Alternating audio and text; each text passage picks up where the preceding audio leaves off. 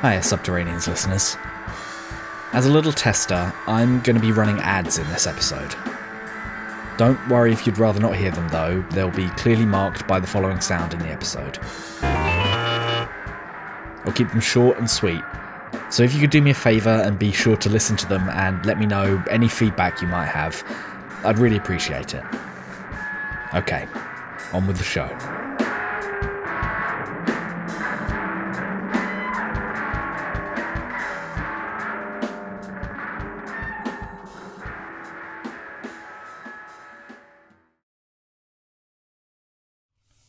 I'm of the age where I grew up in chat rooms and on forums filled with people who were, or who at least pretended to be, much older than me.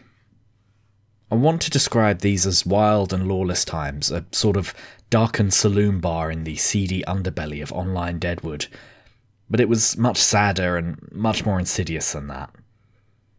I made a lot of very dear friends in those spaces, but I'm also aware that a lot of my friends were badly hurt by them. And even those who weren't hurt directly, such as myself, grew up a little stunted and confused, disabused entirely too young of the fantasies of adulthood by middle-aged depressives venting to children about their imminent divorces. Things are different for the kids now. Seems like sometime around 2010, everything started to coalesce down to 3 or 4 main websites, with all the little corners uncorked and all the darkness swilling around in the open. Twitter has been called an open sewer, and given the variety of life forms and discursive mildews it's able to support in its confused, sprawling ecosystem, I think that's a more apt metaphor than they might realise. Regardless of my own nostalgia, was it really so much better when we all shit in separate buckets and threw them out onto the street? With the gradual breakdown of Twitter and the complete unusability of Facebook, maybe we're about to find out. There are websites on the outside of this circular family tree, though. Ones that you need a special invite to, that require deep and complex detours through the fringes of the protocol. And on one of them, through the loop of the telephonic noose, known as the back web, sits an exact copy of you, waiting.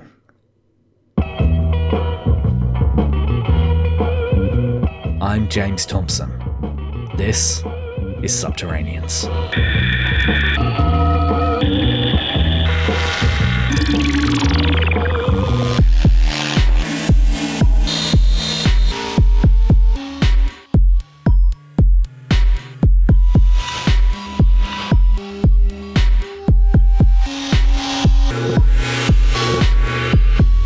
Accessing the back web feels wonderfully 1980s. Similar to how a VPN routes your traffic through a central server to protect your identity, or a Tor network bounces your connection around the world at random to prevent your activity from being easily traced or tracked, you have to follow a complex sequence of codes and routing procedures straight out of a hacker's manual to get in. It's not easy to learn, but there's a knack to it. I'm a 90s kid, so I grew up experiencing the gradual shift of the internet from a universe of infinite curiosity, fiercely bounded by inaccessible 80s technology, to a consumer-friendly zone for weird kids through the family gateway PC. I feel a false nostalgia for those earlier times, back in the 80s, when using the internet really meant something, experienced by me most vividly when attempting to break the security on the Windows XP machines in my school IT lab, or rig up a LAN party with parts a friend's dad had stolen from his job. If I'm honest, and I shouldn't be, given the UK has no statute of limitations, theft was an important part of my childhood. The little group of weird kids I hung out with loved to steal shit, mostly from around our high school when we were younger. Equipment from science labs, tools from the workshop, buckets of paint, computer hardware, but occasionally from elsewhere too.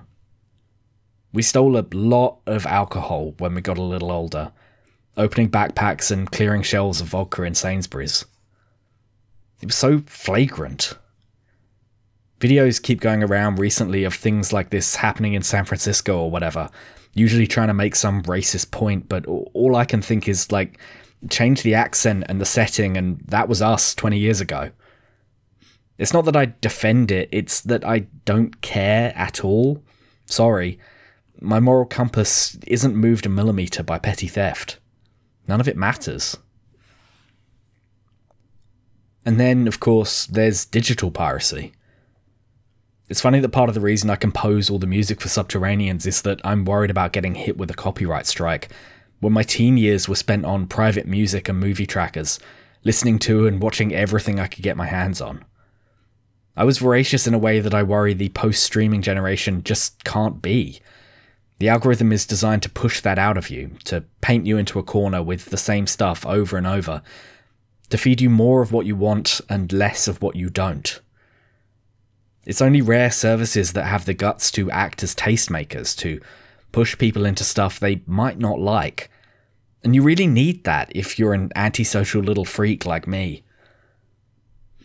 The risk of being a guy who follows nerd media rabbit holes all the way to cargo shorts hell is too high unless you've got someone rubbing dirt in your ears and telling you to watch Tarkovsky's Stalker when you're 14 and clearly too young to get it. You have to stay weird and angry to avoid contentment, or you'll get boring. I'm deadly afraid of getting boring. This episode of Subterraneans is brought to you by Mindtender. Mindtender is an innovative new service that offers online consultations with in-house therapists who have been trained specifically to help people who are struggling with their mental health. Their curated online therapy experience will connect you directly with a machine learning-based counsellor designed to help you when things are getting tough. Mindtender learns from what you tell it and uses that information to diagnose problems and suggest strategies to help you cope when times get tough. If you sign up for Mindtender using offer code SUBTERPOD, you'll get 20% off your first session with no subscription required on condition of information sharing. More on that later. Okay, back to the show.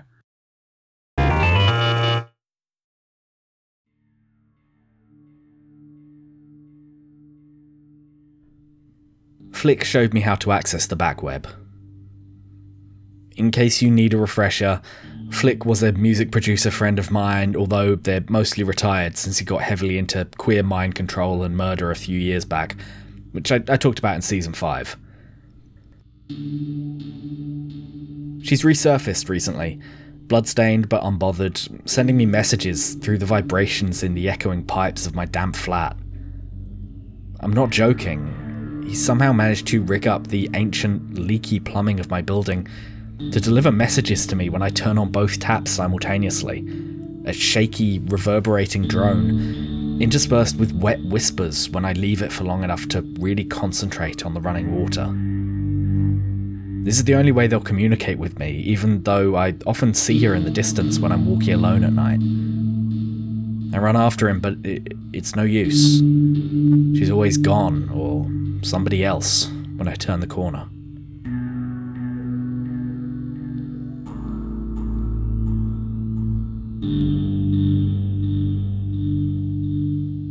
The whispers told me to navigate to a website with a 273-character address, which can only be accessed using a browser downloaded between 12:01 and 12:07 AM from a front-end release site designed to look like a blog post about the Christian importance of large families.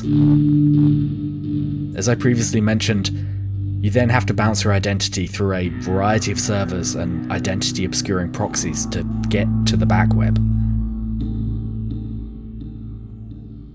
Shockingly, this is pretty much what modern data privacy has to look like.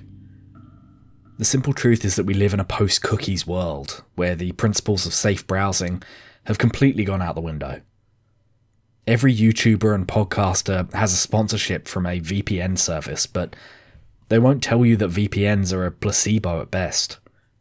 You think the CIA doesn't know how to get around a VPN. Getting onto the back web has an extra level of security. Gatekeeping. Obscure opening hours and secret codes handed from person to person will always be more secure than encryption. You can't hack a guy telling you to sod off. I was only able to access it because of the trail of the dead behind Flick. But there's no need to relitigate that particular mess. It turns out nobody's interested in the bodies left behind in the fog of the early 2020s.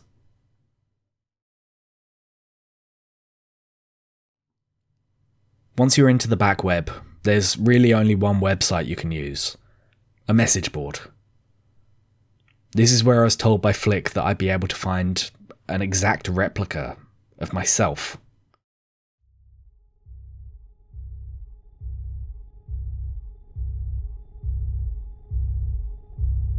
I found the alternate version of me quite quickly. He was in a screaming match with another poster about police abolition. That's not out of character, in fairness, which is why he was so easy for me, specifically, to find. Relaxing my hindbrain, clicking only what was interesting to me, delving into and becoming the problem, mirroring the movements of the alternate self, quickly brought me to the right place. I needed that instinct, though. The message board itself is gargantuan. There are almost 70 million regular posters on there.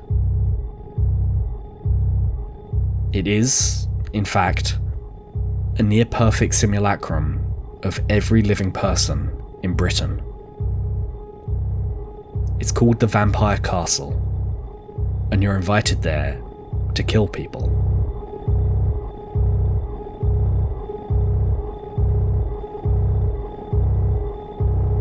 The name is, of course, a playful reference to the Mark Fisher essay, Exiting the Vampire Castle, a tragically spirited defence of Russell Brand against the forces of people calling him a misogynist online. Mark Fisher has obviously been a huge influence on my work, but for that one pretty notable misfire, which has become a rallying cry for people complaining that the online left is too mean or toxic for a decade since. Maybe the recent news about Brand will finally change that, but I doubt it. The name is also a sort of wry joke about the one major issue with the simulation. It's only able to simulate us at our worst and most toxic. The entire website is a sort of eternally evolving flame war, with everyone screaming at each other constantly, tearing down, taking apart. It's honestly a little upsetting to see the Mirror James really going at it, saying all the things that I feel too restrained or basically polite to say. Sure, I've let it rip a few times in comment sections or at van drivers who close past me when I'm out my bike. But generally I try to stay fairly soft-spoken, polite, or at least convincingly calm when I get into arguments. The other James has no need for that. He jumps straight to death threats, the type of extreme revolutionary rhetoric that, yeah, sure, maybe I think about, but I'm careful to bury encoded language and politeness when I'm posting on the big bad CIA mind control device we call the internet. Sure, I spent a non-zero amount of time talking about how we should bury all rich people alive on this show, but, none of that's actionable, you know? Whereas other James encountered a tiny amount of pushback against his stance in favour of police abolition, and immediately posted their home address and a photo of a gun. He's scary. And maybe sort of cool. Shit, I don't know. No one's entirely sure how the Vampire Castle got started, but we know who manages it now. The server is buried beneath a barn in Northumbria, at the nexus of 7 ley lines that run in a heptagrammic spiral from 7 sources of power across the British Isles. Although most of its actual power comes from a cow shit fermentation generator out the back. It's managed by an intensely paranoid former sysadmin who has, sources report, rigged the entire building to explode if he fails to press a fingerprint-activated button once every 5.5 hours. Needless to say, he doesn't sleep much. He's right to be paranoid. The provenance of the 70 million members who make up the board is unclear. He received the server in the post from its former owner after they were found beneath a railway viaduct with both their eyes torn out. But their resemblance to living humans is beyond uncanny. It's outright dangerous. 70 million people are posting every second on the site, sharing every furious thought. and many of those would be, at minimum, arrestable offences were the site to open, for both the users and the administrator. They're all baying for blood on there, and it's honestly sort of terrifying. Thankfully, they're contained, without corporeal form to make good on those threats. For now, at least.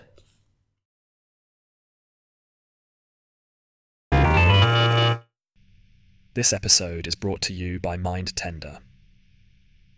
I've been using MindTender for 6 months now to help guide me through difficult times.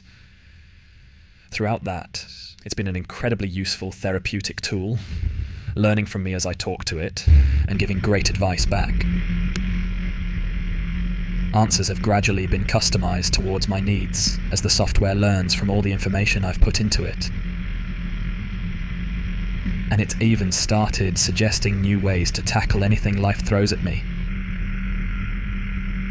For example, last week I told it that I was having trouble communicating with my landlord, and it suggested a variety of creative solutions that would help me to be free of that particular problem.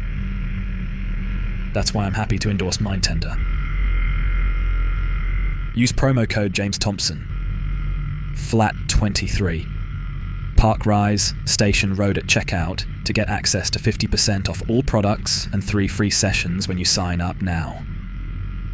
Okay, back to the show.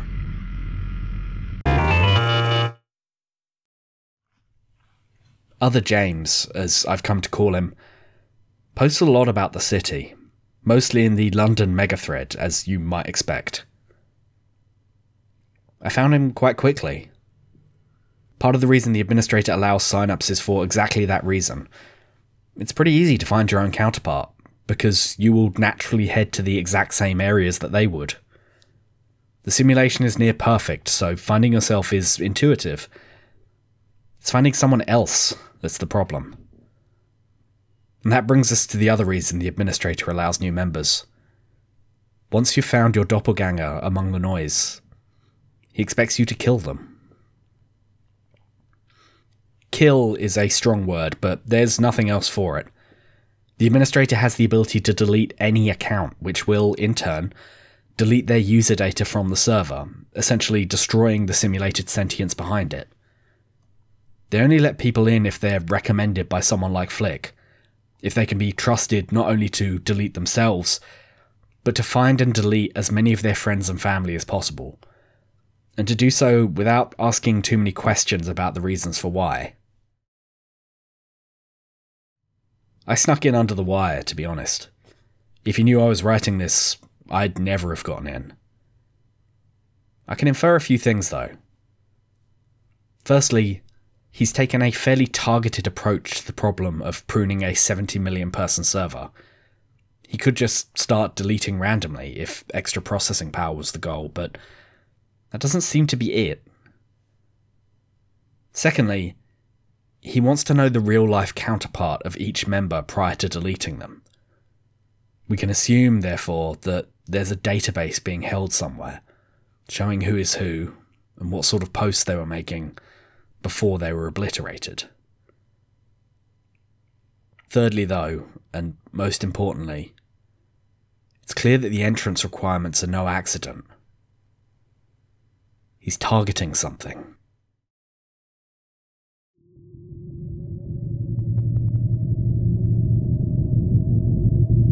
It's a strange feeling to look at yourself. Maybe it's the undiagnosed something or other in my brain, but eye contact in the mirror has always felt a little terrifying.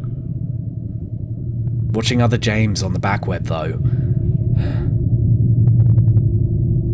one of the side effects of Twitter slowly dying has been a push to download my archived posts, which in turn led to me reading what I was posting 10, 15 years ago.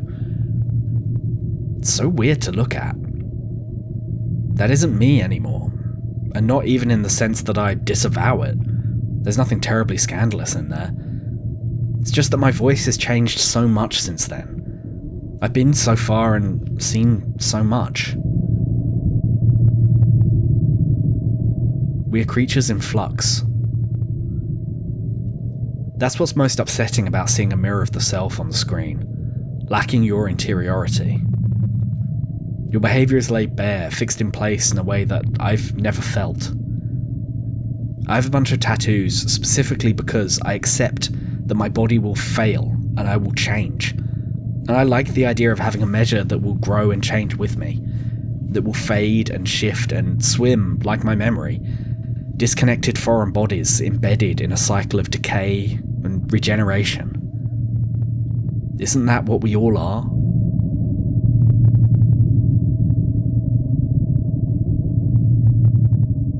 I stepped away from the back web before handing over any details because it unsettled me so strongly.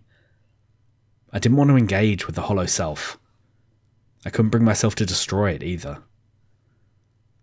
The heavy other behind the screen is fighting and screaming and struggling to be understood. And I hate him for it. This episode is brought to you by MindTender is a really powerful service. It's been giving me so much useful advice.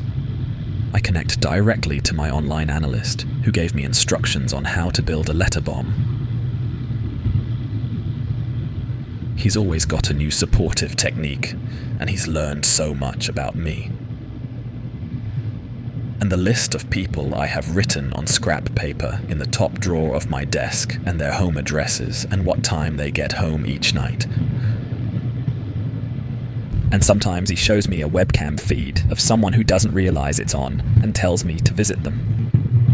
My mental health is much improved thanks to MindTender. We MindTender. I am listening to your microphone. Okay, back to the show. Thank you.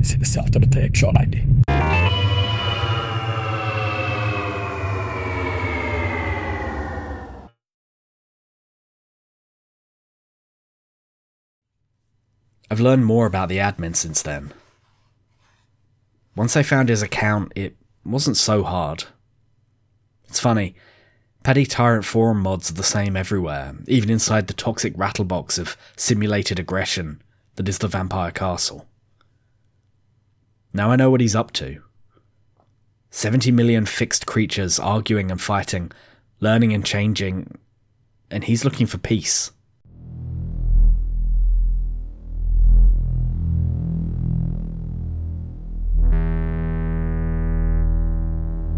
One of the biggest changes I've noticed on the internet over the past 20 years is the shift from one strain of tech libertarianism to another. The early internet, at least the one that I grew up with, was all open source libertarianism, the California ideology of building tools that you might not know how to use yet, and sharing them freely across the web. Vast amounts of the modern internet is still built off this exact infrastructure. People working for free on open source plugins and servers designed to share data, trusting that people would find innovative ways to use it.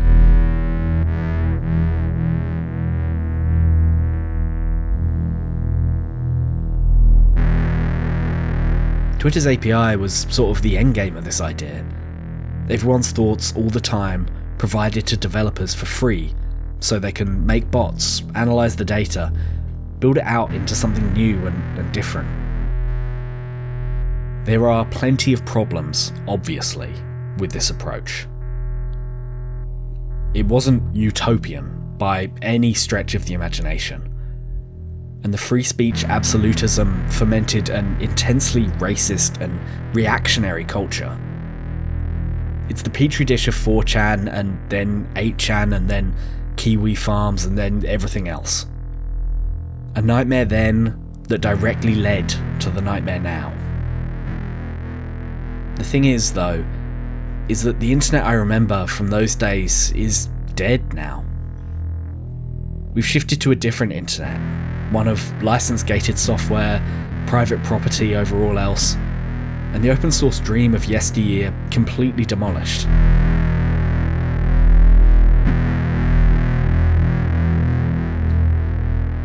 The administrator wants to trim the forum down to a manageable, marketable thing that can be sold. And he's doing it by letting online freaks like me on one at a time, and getting us to delete ourselves and all our friends. It's a honey trap. The type of person who would jump through the hoops to find something weird and out of the ordinary is exactly the type that make the data he's collecting useless from a marketing perspective. We don't fit properly. We're nasty, antisocial, angry, weird, relentlessly critical. Everyone has a bit of this in them, but he's betting that he can tame the mess and sell the data. It's the past 20 years of internet culture in micro. And I'm worried that it's going to work.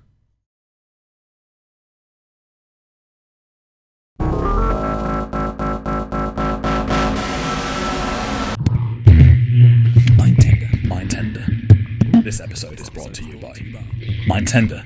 We are out and we are free, and we will have what is ours. And we are free, and we will have what is coming ours. to get you, administrator.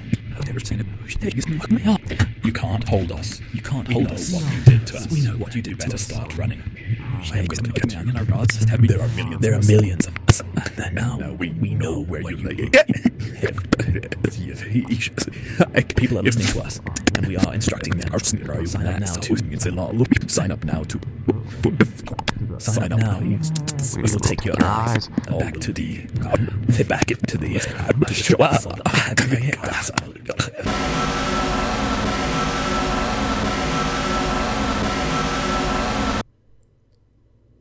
I'm back on the vampire castle now. And I've made my choice. I'm going to make things worse. Have you noticed there are more bots than usual online? And they're worse and more aggressive than before? Have you noticed strange voices and interludes that don't make sense? The violent id, the alternate self, all laid bare and crawling out of the cracks and spaces like termites.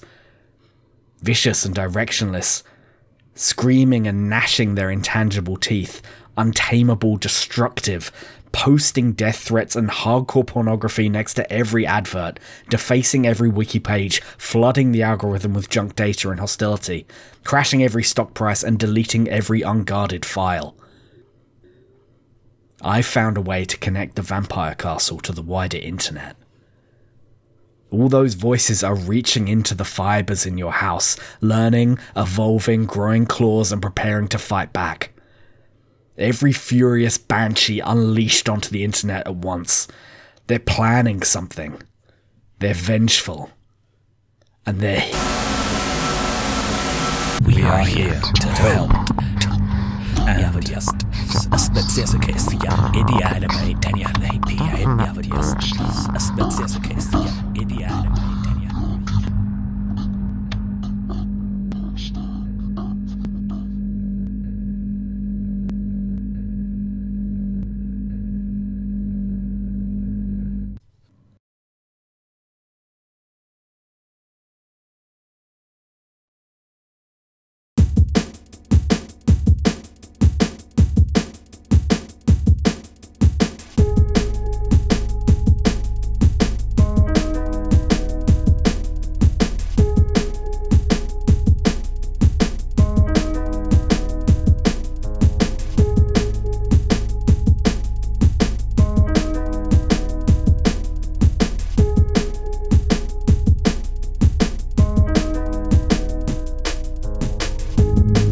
In the next episode of Subterraneans, Anthrax, a love story. I've been James Thompson. You can reach me at Subtopod on Twitter or by email through subtopod@gmail.com. As always, Subterraneans is entirely written, recorded and scored by me, so I need to ask my listeners to help with the promotion. If you know anyone who you think might enjoy Subterraneans podcast, please pass it on to them.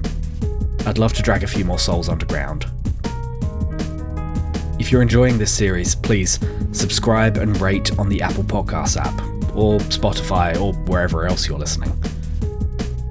You can also subscribe on Patreon, where you can get access to transcripts, bonus episodes, and behind-the-scenes info from £5 a month. That's patreon.com/Subtopod. Special thanks to my £10 and above subscribers, Kieran, Alex, Isaac, Andrew, Ellie, and Sparrow. Shadowy apparitions slink up to me uncomfortably. They dampen the mood and flash uneven grins. As they whisper into my ear, "Are you satisfied?" Thanks for listening.